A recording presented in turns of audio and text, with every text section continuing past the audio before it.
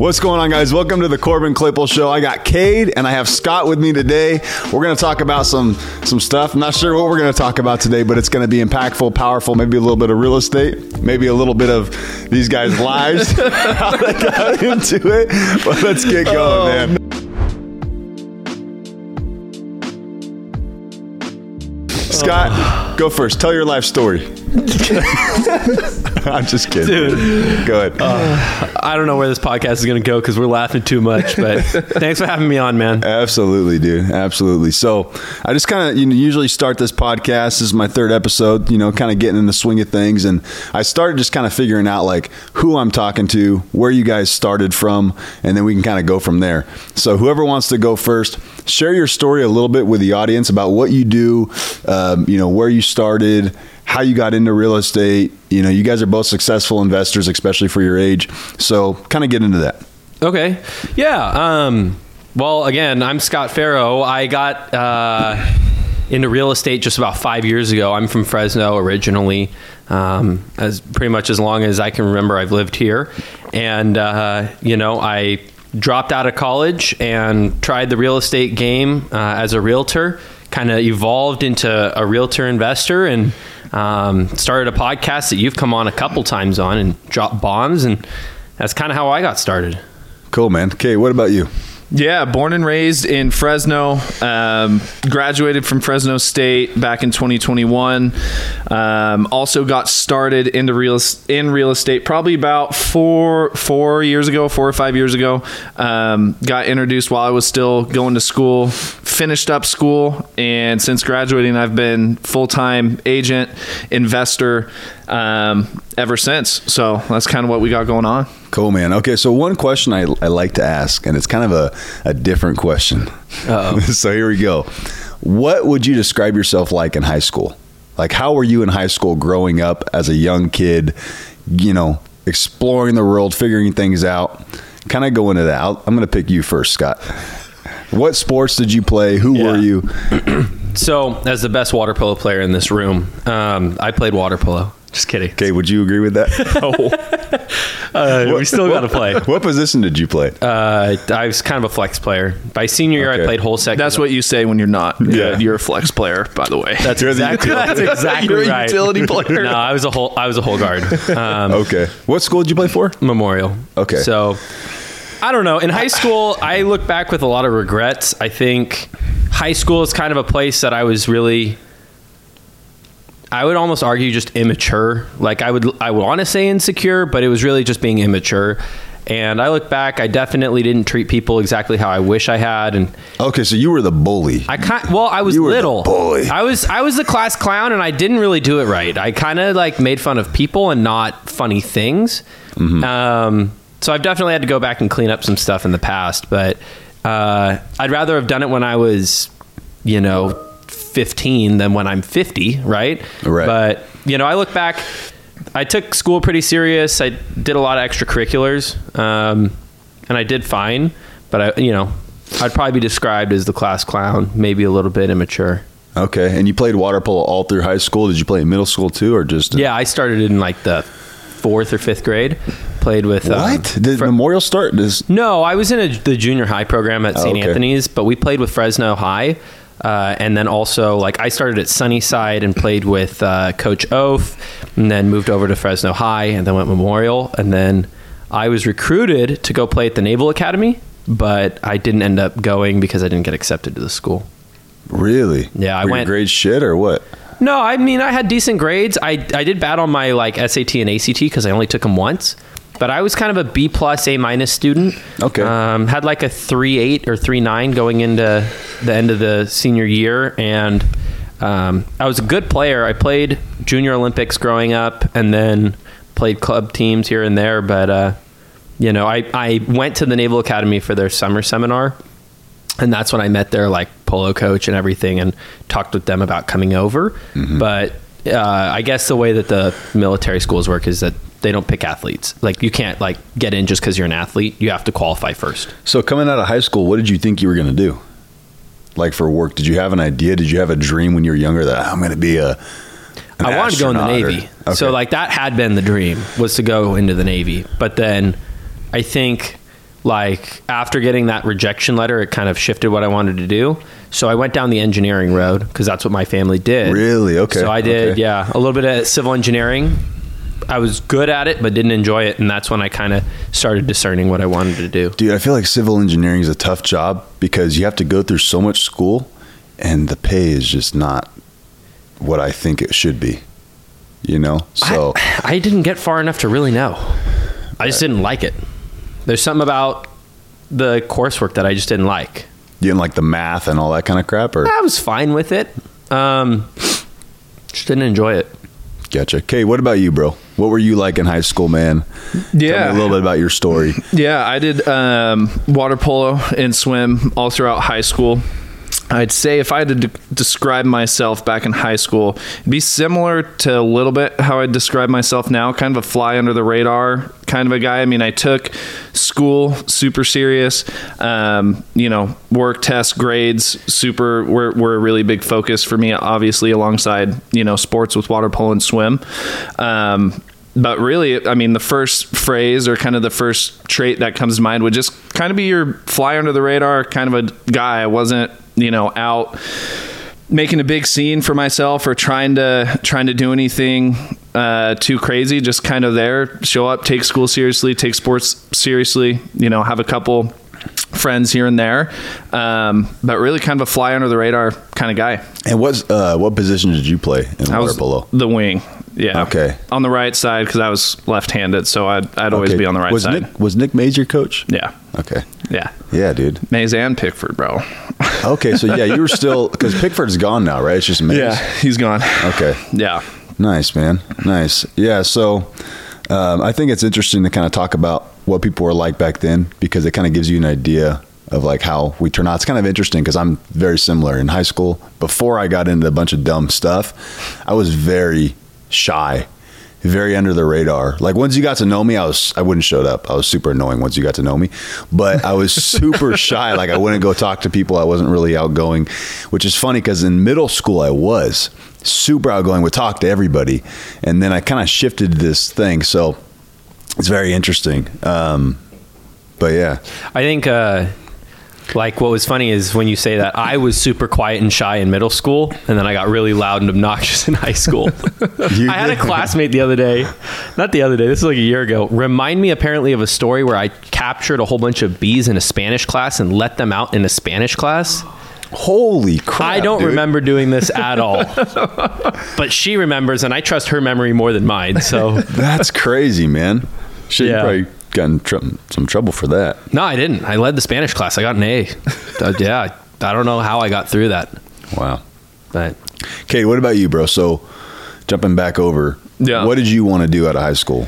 I had no freaking clue, dude. All I knew was, so both my parents work at Fresno State University, so they've been in teaching their entire career. So really out of high school, I had no idea what I wanted to do other than I knew I had to go to school, right? So parents were really encouraging, saying, hey, that was just the next step, right? There was no questions asked. It was, all right, next step, you're going to school, you're going to college, and you're going to get your degree. So even through the first couple of years in college, I mean, I put, business as my major, but, that's what you do when you have no idea what the fuck you want to do, right?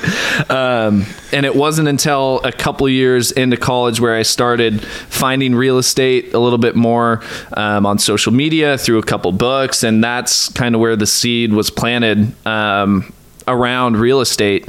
But right out of high school and even the first couple years of college, no idea what the hell I wanted to do, dude. I just knew that was the standard. That was the thing, right? Go to school and you're going to get your degree in something and you're going to graduate, right? But I really had not put a lot of thought into it. And two, just really probably didn't really care enough at that point. I was like, it's going to work itself out and it'll figure itself out, but had no idea coming out of high school. So Scott mentioned one thing, and if you don't want to get into it, that's totally okay. But he mentioned that your mom is deaf. Yeah. And she's a teacher at Fresno State. Yeah. So dude, growing up, I'm curious about this. Growing up, Has she always been deaf, or is that something that so happened? she was born deaf, and my aunt, my mom's sister, who's a couple years older than my mom, was also born deaf too. Wow. So it's like a genetic thing, basically, or it's hereditary, maybe? Or No, I don't know fully. I don't think it's hereditary. I don't know what the whole thing is, because both my grandparents are obviously hearing. They're not deaf. My mom and my aunt are the only two instances of being deaf, like in that whole family tree. So I don't think it's hereditary. I don't know the exact, science behind it, but yeah, dude. So she's always been deaf her entire life, and obviously the entire time I've been alive too. That's always how it's been. That's amazing, man. So growing up and seeing that, I'm sure that helps you have a better understanding of the world and the people around you. How did that Dude, how do you feel like that felt? I guess what I'm trying to say is, how do you feel like that helped you grow? Because I feel like that's something that people don't, typically see. So yeah, dude, it's interesting, because I even catch myself thinking about it pretty often too, right? I'm like, what if, my entire sense of hearing was just gone, right?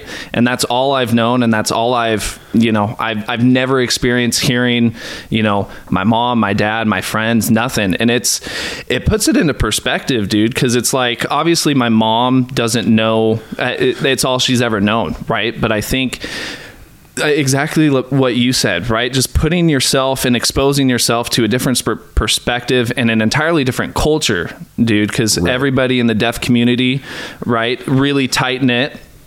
And, just being able to expose yourself to that culture, those perspectives, I think it's really helped me. Not empathetic might be the right word, or well, I think that's the exact word. Yeah, I think is the right word. Yeah. My sister can speak a little bit of sign language. My wife can speak a little bit of sign language, and this is just speculative, but I feel like it's common that people that know sign language are just more empathetic. Do you know sign language? I'm sure. Was it like a first second language? Yeah, no. Okay, it's your first language. All my siblings and I. Yeah, it was. We all started signing before we spoke any English. So that's our kids too. We're not obviously to that extent, but my wife taught our kids sign language before, which is awesome. Yeah. So they do little stuff like please and thank you. Yeah. And that, so very interesting, man. That's powerful. And I think too. Going on that a little bit more, helping my perspective too, because it's like, dude, my mom, obviously there's a lot of stigma around deaf people, right? Just like, I'm sure I know there's stigmas around other groups of people, this, that, and the other. But kind of like myths, right? Like a big one is like deaf and dumb, dude. Like if you're deaf, you're stupid, not smart. Like how in the world are you going to be smart if you can't hear anything, dude? Right. But, I almost feel like it'd make you smarter, because you have to overcome obstacles in your life that normal people don't have to, not normal, but people don't have to overcome. Well, now I have a better sense of perspective. And dude, just it is so inspiring and encouraging, because obviously my mom, and now I'm sure with people who are growing up deaf now, it's a lot different than how when my mom was growing up, right? But my mom being able to, dude, she went, graduated, got her bachelor's degree, went further, got her master's degree, dude, and graduated, and has now been teaching, lives life the way everyone else does, dude. And with, what a lot of people would call a handicap, right? With not being able to. And she probably doesn't even look at it that way at all. No, I'm sure, because it's just I don't look at it that way. Right. But just super inspiring, dude. Cause if she can go and do all that without hearing and without your sense of hearing, dude, to go and go through all that and accomplish what she has, when, I would think that was probably hard as shit, dude. Like I would have no fucking clue how she went and did that. It's inspiring for me, dude. I'm like, fuck, I gotta pick my game up. I got big shoes to fill, dude. But that's kind of the little bit of the backstory. So what classes does she teach at Fresno State right now? She teaches fully. She's kind of switched back and forth, but she's always been under the ASL, American Sign Language bracket. So right now she's teaching all ASL classes. Awesome. students in all 4 years of state. Awesome. So this leads me to my next question. How did your dad and her meet? Have they told you that story? Yeah, so they met. And did he know sign language before this? He have to learn. He wasn't fluent. He knew a little bit. They had met in college. My dad bounced around a couple different colleges. My mom did too, and they met down in Chico and met there. They met at Northridge and then moved together and moved schools over to Chico. Are they still together? Yeah. Okay. Awesome. Yep. Okay. Yep. Still together, still married. So, my dad didn't know sign language obviously fluently when they met. He knew a little bit, but obviously when they met, my dad he became certified as an interpreter. He was a certified interpreter for a crap ton of years, also taught various, classes under the ASL branch at Fresno State before he kind of moved his way into administration. But dude, that's awesome. Kind of funny. When when Cade and I started partnering on some stuff, one of my cousins saw the last name Barrett and was like, "Hey, weird question, is Cade's mom deaf?" And I was like, "Yeah, I don't know. I think." You didn't. And he goes, "Dude, Cade, I know Cade. I've known him since he was little. I went through the Fresno State ASL program, and they were like my professors." He's like, "I love Mr. Barrett," or Professor Barrett. And so to this day, like just at the last fight night, Cade's dad came to the fight night. Yeah. Because my cousins are in ASL, and one of them's a professor now, and like Cade's parents have a huge impact in the Fresno area. That's awesome, man. That's awesome. I think that's really good to dive into and learn, because that's something that people don't deal with every day, and I feel like a life experience that is going to benefit you hugely, in the future. So, Scott, what about you, man? How did you guys, first off, getting into real estate and moving into real estate, like what drove you to do that? Was it just something like, okay, I'm just going to do real estate because I don't know why, but this sounds like a good career. And a lot of people get into real estate or mortgages that way, especially in the mortgage industry. It's always like some third cousin that tells you to get into mortgages and you get in and you're like, what the hell did I just get into? But for real estate, how did you get into it? I think I met you. Actually, I did meet you guys when you guys were with Jason and Benny. Mm-hmm. And Benny and I are still really good friends to this day. So is that the first place that you guys started? And how long had you been there, or had you been there? I always say like people get into real estate out of desperation or inspiration, and I think mine was more desperation. I dropped out of school just because I had already switched, majors a few times, and I said, you know what, like let's like recoup, getting a new idea. So Benny was a regular at Cup of Joy. I've told you this story before. And essentially, like, I just followed him because I was trying to figure out what I wanted to do. And Benny was a realtor at the time. He had this really cool listing over by Fort Washington Golf Course. He said, like, hey, I'm doing a broker's open. It's where all these people will come by. And, like, we're just showing them the house kind of a thing, like, just kind of being hospitable.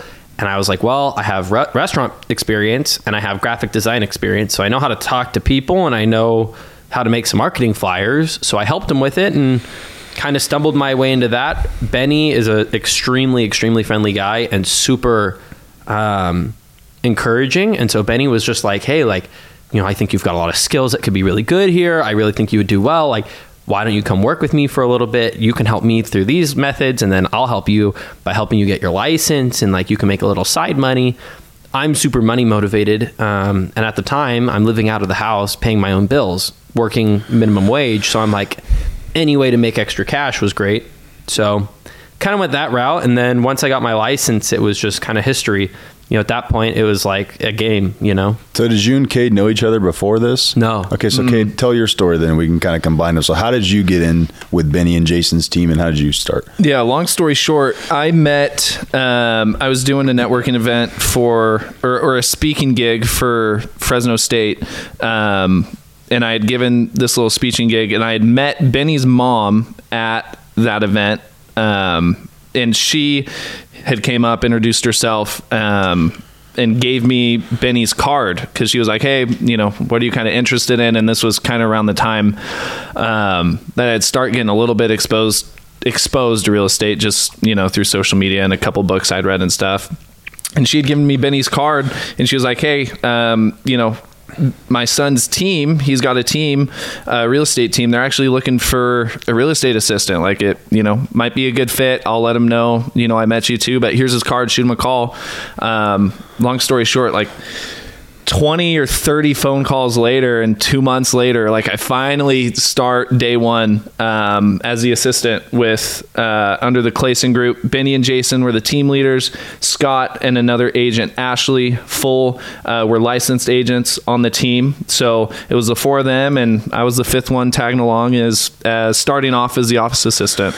Okay, I think I remember that. So when I came in for that office meeting, do you guys remember that? Cade had literally just gotten hired. Yeah. Okay, you had just gotten hired then. Cade had gotten hired that month because that was at the old Iron Key building in the second story, right? In the little conference room? I'm trying to think. No, it was in the conference room. But at the new Iron Key. Then Cade had been with us for a little bit then that... Oh, at the new one. Yeah. At the newer one. Yeah. Gotcha. Okay. There's some other people there too. I forget the name of the other people, but it was like you, Ashley, Cade, Benny, Jason, and maybe one more. Me and Joe. Yeah, you guys had a big team at that time. And Bailey. Yeah. Yeah. It's cool to see that everybody pretty much from there has gone out and been successful. Like that was a great team environment where people learned and grew. Because almost everybody that I see Bailey killing it. You guys are killing it. I haven't seen Manju. I don't know what he's doing. He switched out of real estate more back into the trucking stuff, so it's a little different. Okay, but I'm sure he got a lot of good experience and learned a ton 100%. From them. So yeah. And Ashley's killing it now. She moved to Kansas City. Kansas City. Yeah, and she's doing really well. I think of all of us, she's kind of grown the most into different roles and trying. She's done coaching and mentoring now, and good, still selling a lot of real estate and still. That's awesome. She's crushing. That's awesome, man. Yeah. So you guys, you met each other there, and then you guys formed a partnership. Kind of bring that into effect. How did that happen? How did you guys form that partnership, and what made you guys decide hey, let's make this happen? Let's grow together. Well, and correct me if I'm wrong and add anything I missed, but so obviously Scott's licensed. I start out part-time, maybe 10 or 12 hours a week, dude, just, office assistant, grunt work BS. Excuse me. And, obviously I'm going through school. Scott's continuing to grow his agent business, and also we're starting to do more investing with influence from Jason and kind of learning that. And I graduate school, and obviously Scott and I, just in relation to being on the team, we were the two closest guys in age, right? I mean, right when I joined, it was Benny, Jason, Ashley, Scott, and now me, right? So, I mean, we're a year apart, just by being in the same environment, right? You've got to start talking to people, right? So they're either going to become your friend or not. And we started to become really, really good friends. And I graduate school. I already knew I was going to, hit the ground running full time. And it was already apparent to me that Scott had a really special skill set. And once we found out, we've read a book called Rocket Fuel. I don't know if you've read it. Oh yeah, Traction, before, Rocket Fuel. But the word I now attribute to, being a visionary and having visionary qualities, right? And Scott's it doesn't mean it's the looks. He's like, that is me. I was just sitting up. I realized how much I was slouching. I saw y'all. He's like, yeah. Tell more good things about me, Cade. I'm just talking shit. Yeah. And when I had finished school, obviously, I had outgrown the office assistant role, got licensed, started learning investing too. But I kind of quickly recognized, my skill set and my strengths, if we're referencing the book again, I fall into that category of being more of an integrator, right? Like systems, operations, moving the puzzle pieces, how things work, how we get something done, right? And in the book, those two things, a visionary and an integrator, are complementary, right?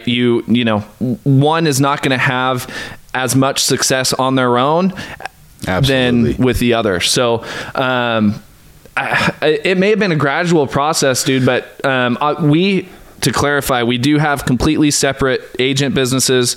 We have completely separate investment businesses where we flip, wholesale, this sort of stuff. But where our partnership falls into place is we do own some units out in South Bend. And how that came about, the only thing I remember, dude, is we used to get into the office really early, stay like we're grinding. We're two young guys. We're getting out of the office. It's already dark outside, 6:30, 7 at night, dude. Like long ass day. And we walk out and we're like, dude, what are we doing? We're absorbing a lot of this information, investment wise, like from Jason, dude, and from Benny too. Jason owns all these rentals. Like, what the fuck are we doing? We got to go buy some rentals. How are we going to do it? Right. And we spend, 10, 15 minutes and, talking outside in the parking lot. And we're like, fuck it. We're coming in tomorrow, 6:30 in the morning. And we're just going to go and do it. We're going to buy some fucking rentals. And from that point, we come in at 6:30 in the morning the next day in the office, and we do that for... It was like 4 months or 5 months. Just looking for properties and things of that nature? Well, we just started like the process of discerning what market we wanted to be in. What were the metrics? What did we have to know before we did anything? And like literally like once we identified South Bend, it was just coming in every day and analyzing deals. And for the viewers, because I think this will be helpful, how did you identify South Bend and what other areas did you look at? We looked at, based off of the census, we were looking at places that had growing populations, growing economic industries. Like we were looking at breadth of industries. Like we didn't want just like one manufacturing setup where it was the whole city was just manufacturing. Right. We wanted a couple different industries, things like that. Politics of the state played a really big part. What were the best states based on local politics? Because as landlords, like some states are great and some are not.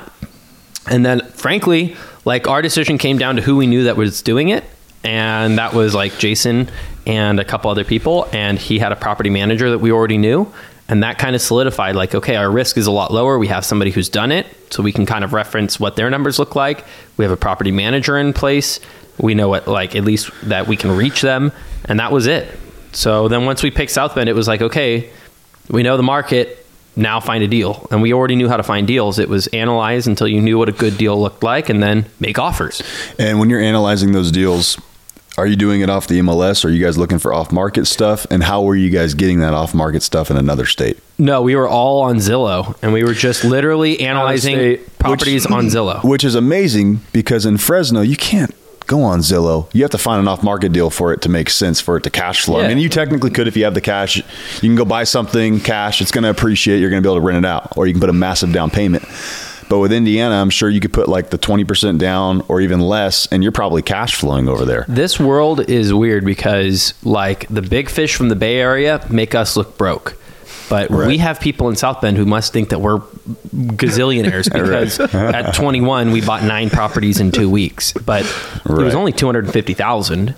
We borrowed it from a private money lender at 10%, and they still cash flowed. And then we went and refinanced them. Like our average mortgage in South Bend is like, it's like 250,000. Does that sound right? Average, 250 a month. Yeah, I think our highest mortgage is $350, and our rents are $1,150 to $800. Yeah, like $800 to and so wow, bro. Like, so how much in net income, if you don't mind me asking, are you making on those properties combined? So I think this is a good podcast to be honest about everything. Yeah, we bought some bad properties that really hurt our cash flow and really hurt our investing strategy. We've really started to like. We're finally getting to the point where we're out. I think they're throwing off about $4,000 a month. That net income. Hell yeah. Yeah, before you account. Bro, that's really good. That's not the properties that you messed up on, though, right? No, we've sold those off since then, and we've had some real serious problems. I mean, like, I don't want to shit talk people, but like, we had people that we thought we could trust that didn't do what we needed them to do. Like, for example, we just found out we owe $6,000 to the city that we were told explicitly in writing was not the case. And the city's like, nah, they're just wrong. Like, you owe this money. And these are things that pop up, man. You know, these are things that happen. Well, and dude, when we say like the cliche saying it's owning rental properties is not all sunshine and rainbows. I remember the day this happened because I had already gone home for the day. Scott was still in the office. And we get heart rate's going up. We get this email, dude, that we owe $20,000. It's 25, I think. 25. Yeah, it was $25,000 on a remodel that we thought was going to be less than half of that. So, and it was due on receipt. $25,000. I don't know who called who first. It was immediate after we got the email, and we're like, bro, what the fuck? We are at that point 21 and 22, maybe a 21 and 22-year-old guy. We get an invoice for $25,000, and we're like, all right. I'm like, dude, I'm coming back to the office. We need to sit down and figure out how the fuck we're going to come up with this money, dude. So how did you guys end up coming up with the money? It was a mix of things. One, the property manager was willing to take payments. They said, look, like, we trust that you guys are good for your money. We like, this is definitely a surprise to you guys. Like, we're going to work with you on it. And then two, like, thank God we saved. Like, we had some money. Had a little bit of reserves. It sucks, right? Like, getting rid of those reserves is painful. It hurts. Yeah. And so, I guess that's one thing that we could talk about that's kind of interesting is, I mean, most marriages get destroyed from money, right? Mm-hmm. We don't have any kind of situation where, like these rentals, where one of us picks up the tab and the other doesn't, and so we have to come to a lot of agreements on things. And it's like, I'm married now with a house and dogs and a totally different life circumstance, even though we're 1 year apart from where Cade's at. And I think we've had a very interesting time maintaining like a really genuine friendship. And also we've had more than one scenario where we get hit with invoices that we couldn't pay. And like, that shock is definitely hard. And like, not blowing up at the other person or starting pointing fingers or saying like, you're a retard. Like, we literally have had moments where like, we are like at blows with ourselves about how we handled it. But like, we've managed to stay like good friends. You know what though, too? That's awesome that you guys stayed good friends, because I know money things can cause issues. But I wanted to say, you guys haven't over leveraged yourself at all. So that's not what I'm trying to say. But what I'm trying to say is, you can either go buy a bunch of cars, you can do a bunch of credit cards, you can do, basically finance your life away and be struggling making those payments. Yeah. Or you can buy properties, you can buy investments and have hiccups that come up and you're struggling at times making those payments. But at the end of the day, the long-term benefit of owning properties, you win. Whereas people that just blow their money on cars and other things, they lose.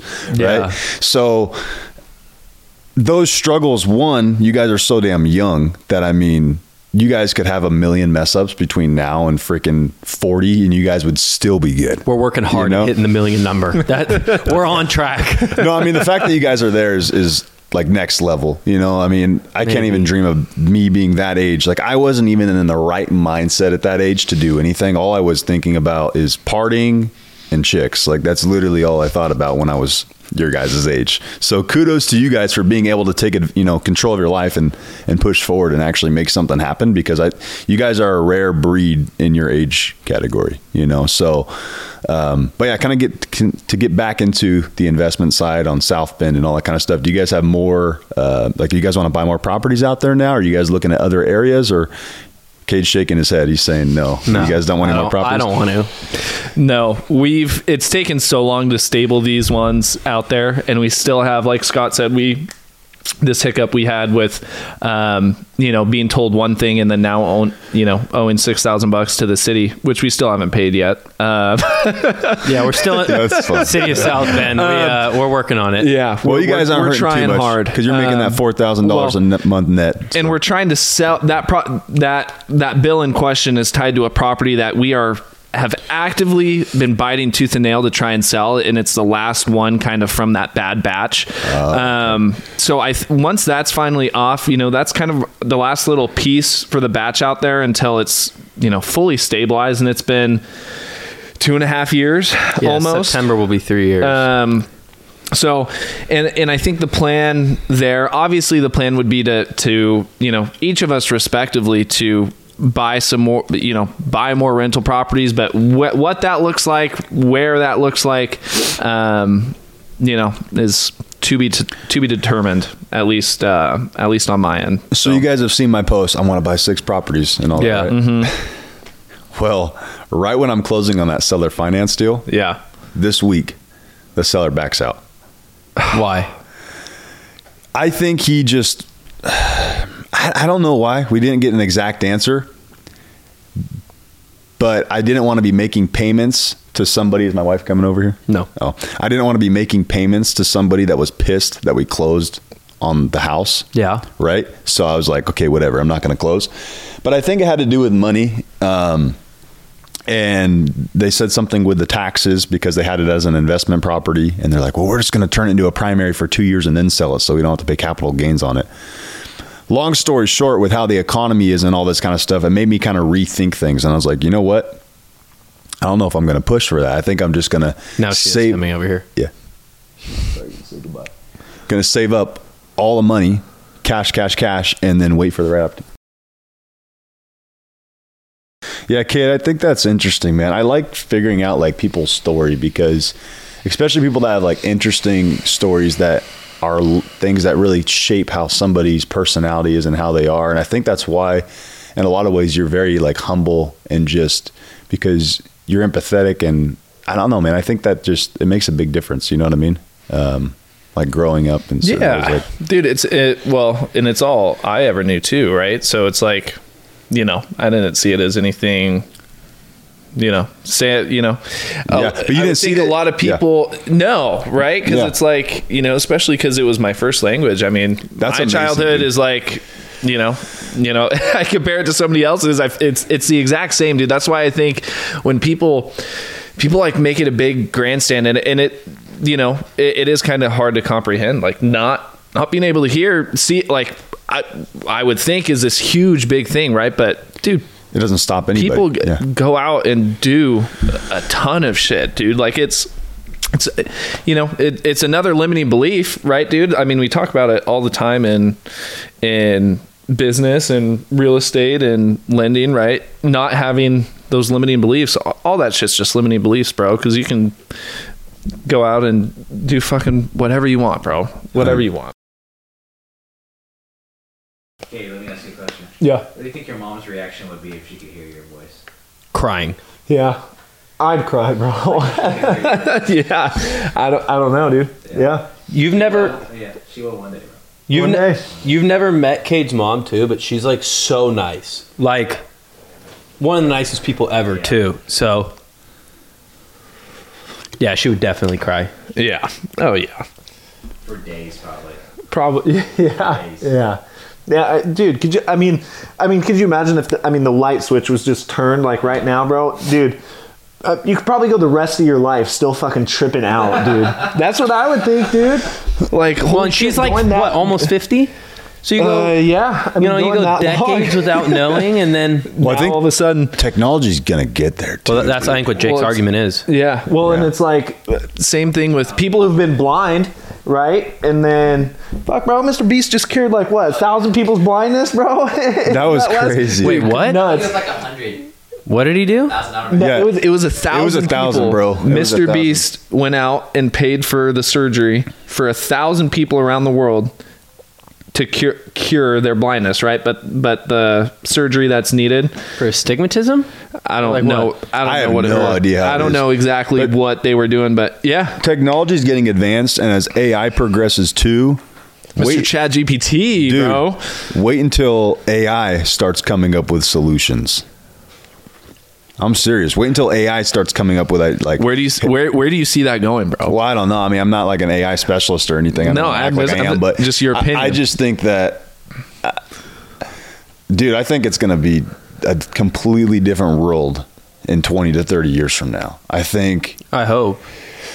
I mean, better buy real estate, better own property, because I just think that a lot of jobs are going to, unfortunately, it's sad, dude. It's not like I think this is a good thing, by the way. I don't think it's a good thing that people's jobs are going to get destroyed, but it's going to, destroy a lot of jobs, right? Because employers are going to be able to hire people. I know, like in the loan industry, for instance, like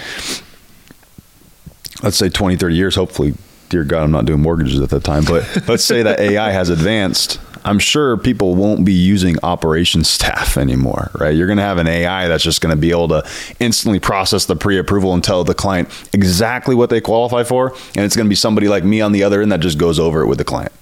That's all it's going to be. Have that human connection, but the AI is going to be way cheaper. It's going to be able to do things exact, and it's going to have 1,000 times the output. So, I mean, probably even more than that, right? You submit 20 applications, and it can work on all 20 at one time. That's where things are going, I think. So, yeah, it's going to be interesting, man. I had Balin on, and he's been, researching ChatGPT a lot, and he used it to grow his business and did some things with his website. Yeah, that podcast is coming out soon, but it's really interesting. So what do you guys think is going to happen to AI or with AI? I don't know. I mean, the problem that I see with AI is more that it could be misused by malicious people.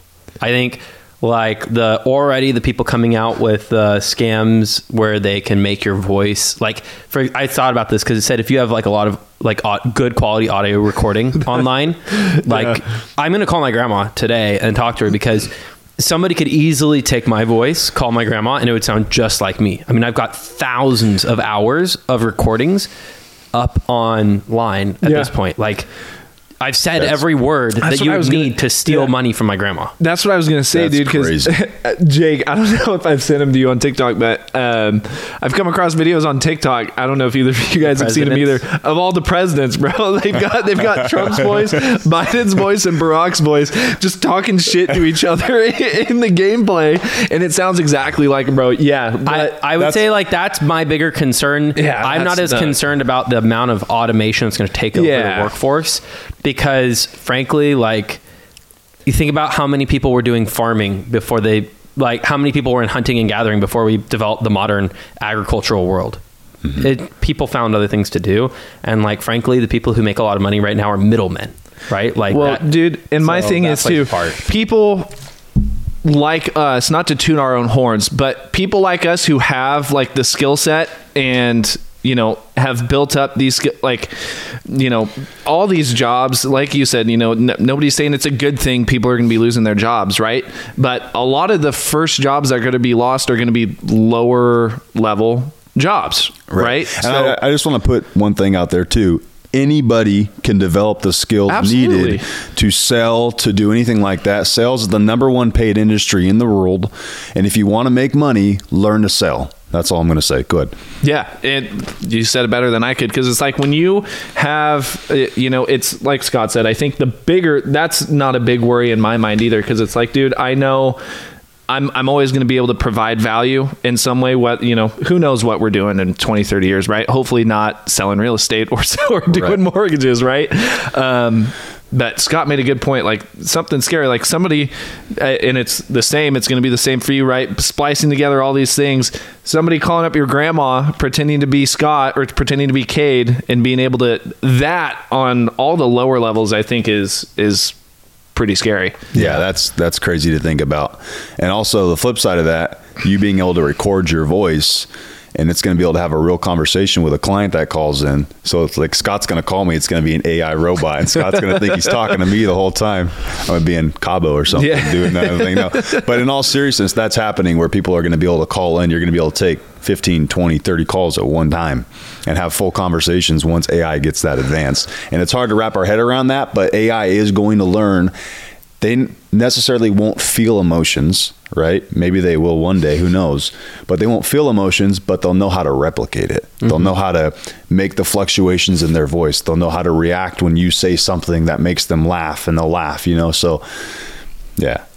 Not to go too far down the rabbit hole too, but dude, I mean, you think the Industrial Revolution, bro, just compare that time period to fucking now, dude. In all the when you say, and obviously 20, 30 years, that's a lot smaller difference than the Industrial Revolution to now. But the amount of I don't think my mind's completely open, dude, because I don't think I don't think anything's out of the question just because of how much advancement has happened. Think about like your parents growing up, bro, like to now. Like we have self-driving cars that are like affordable. And they would never believe that. No. If you told them, they'd be like, no way. No way. You know. And they're good too. Tesla self-driving is pretty good. Well, and the good news is that humans are way smarter than we think. And so just like anything else, when you solve the problem, you don't get rid of problems, you just elevate the problem. So then now you free up millions and millions of people who are working, you know, trash jobs or trash things, free them to do now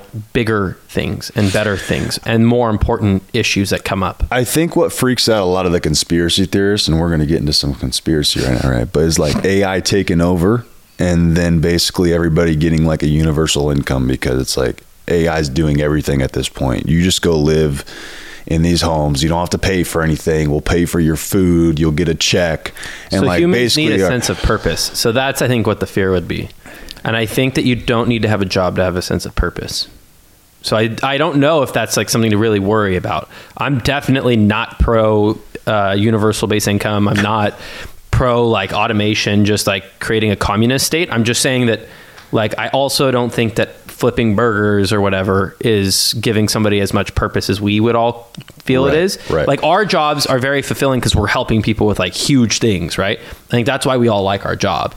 But you know, if we can replace the crappy jobs that nobody really wants to do, I actually think that's kind of a good thing. And even if it means that other people are gonna have to find new ways to find purpose, I think they still could. So to kind of jump into that, where do you think people will be able to find new jobs if AI takes over like every job, like an admin job or a burger job, for instance, right? There's thousands, millions of those jobs.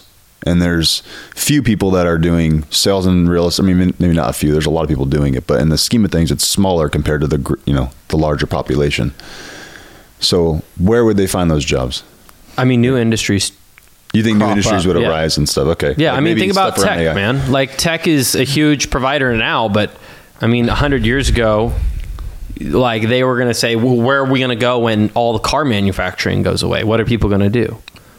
Think about that, right? Like car manufacturing was all done by hand, I presume, and now it's almost all fully automated with like engineers.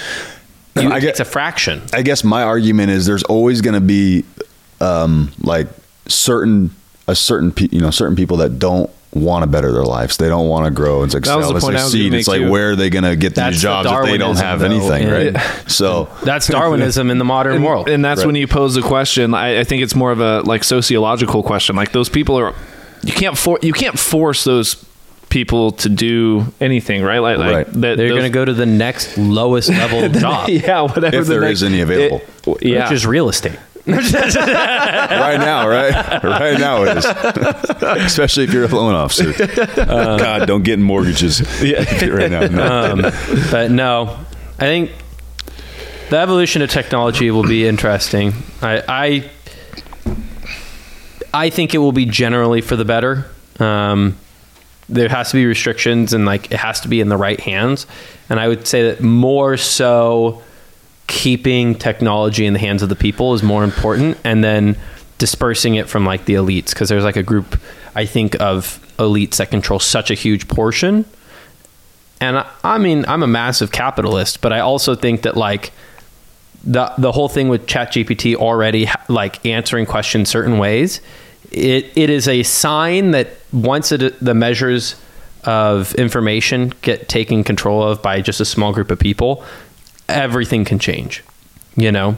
Right. If ChatGPT represents the personal beliefs of a few and not the broad understanding of like the global knowledge, then that's a really good point. So you'd almost hope that the AI can develop its own way, you know? No, the best way for AI to help the world is to be open source and let the entire world add to it and be a part of it. That's the only way that you can actually make sure that This is starting to sound a lot like globalism, bro.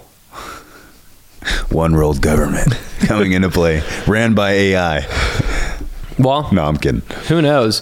There's also like a whole thought process that like the only way to get world peace is through getting everybody out of poverty, because poverty is one of like the things that like keeps No, that's people. very true. People and are so desperate. AI could Yeah. definitely help there. You know, there's worlds like if Americans don't have enough jobs here, well, there's enough money in our country to help fly out and help other places, and maybe that becomes the new thing is like going out. I don't know. Just No, it's good stuff. Yeah, it's good. off the top of my head, that's what I think could happen. Yeah, it's good to think about. It's probably going to be so much different than any of us even think in 20, 30 years with AI. You know, I hope. but we'll Yeah. see. We'll see. Well, do you guys have anything else that you guys want to add to the audience, or leave them with something impactful that's helped you in your business? You're looking to the wrong guys for impactful statements, dude. No, I think you guys are impactful. You guys are impactful. All right, name one thing in the last year that this real estate market has taught you in 2022 and going into 2023 versus the craziness of 2021 that everybody thought was going to last forever, right? You can't worship two gods. And I think last year I spent a lot of time on my business, not enough on my faith. And I'm grateful that at least this market's allowed me to kind of change that. That's good, dude. That's a clip right there. Go ahead. That is a clip, Yeah. dude. I can't top that one. But, dude, what it has taught me, and I'm gonna try and pull it up because I want to use the exact term,